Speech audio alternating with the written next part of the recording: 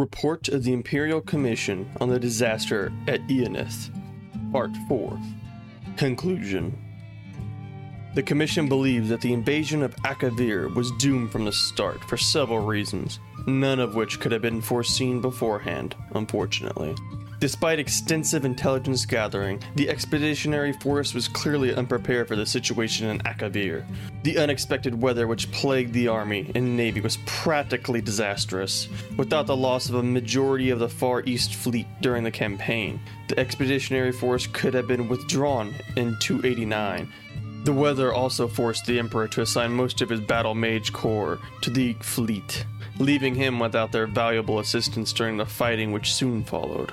And of course, the unexpected drought which struck Ionith during 289 dashed the hopes of supplying the army locally and left the expeditionary force in an untenable situation when besieged in Ionith.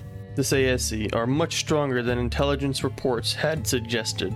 Information on the size of the army the Sayesi were eventually able to field against the expeditionary force is vague, as the only serious fighting took place after regular communications were cut off between the Emperor and the Council.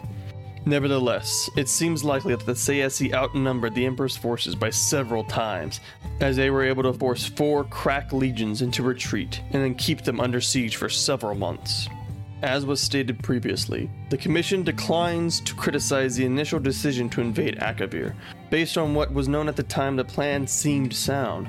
It was only with the benefit of hindsight does it become obvious that the invasion had little chance of success.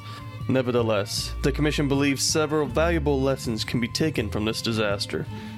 First, the Sayesi may have extremely powerful arcane forces at their command. The possibility that they may have manipulated the weather across such a vast region seems incredible, and it should be noted that 3 commissioners strongly objected to this paragraph even being included in the report, but the Commission believed that this matter deserves urgent investigation. The potential disaster is such that even the slight possibility must be taken seriously. Second, the Sayesi appear to possess no navy to speak of. The expeditionary force was never threatened by sea, and the Far East fleet fought nothing but the weather. Indeed, initial plans called for a portion of the fleet to remain in Akavir for use in coastal operations, but in the event that there were very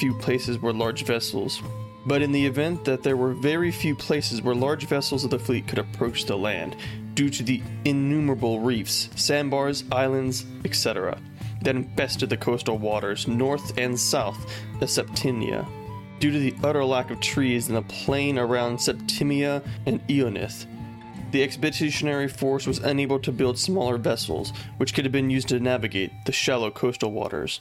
Any future military expeditions against Akavir would do well to consider some way of bringing a means for inshore naval operations in order to exploit this clear advantage over the Sayesi, an advantage that was sadly unexploited by the expeditionary force.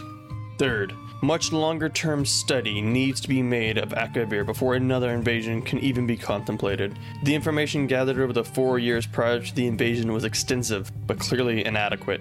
The weather conditions were completely unexpected, the Sayesi much stronger than anticipated, and the attempted negotiations by the Emperor with the Sayesi a disaster. Akavir proved alien beyond expectation, and the Commission believed any further attempt to invade Akavir should not be contemplated without much greater knowledge of the conditions, politics, and peoples of that continent than presently obtains.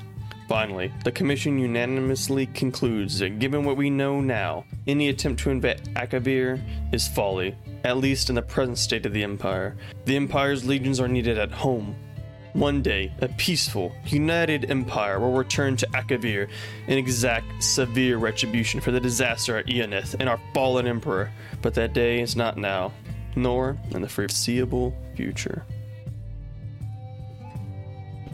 I want to thank you for listening to this episode of Stories of Skyrim. Make sure to leave a like if you enjoyed it and consider sharing it with a friend who you think might also enjoy it as well. Until then, may the sands beneath your feet always be warm as you travel the dunes of elsewhere.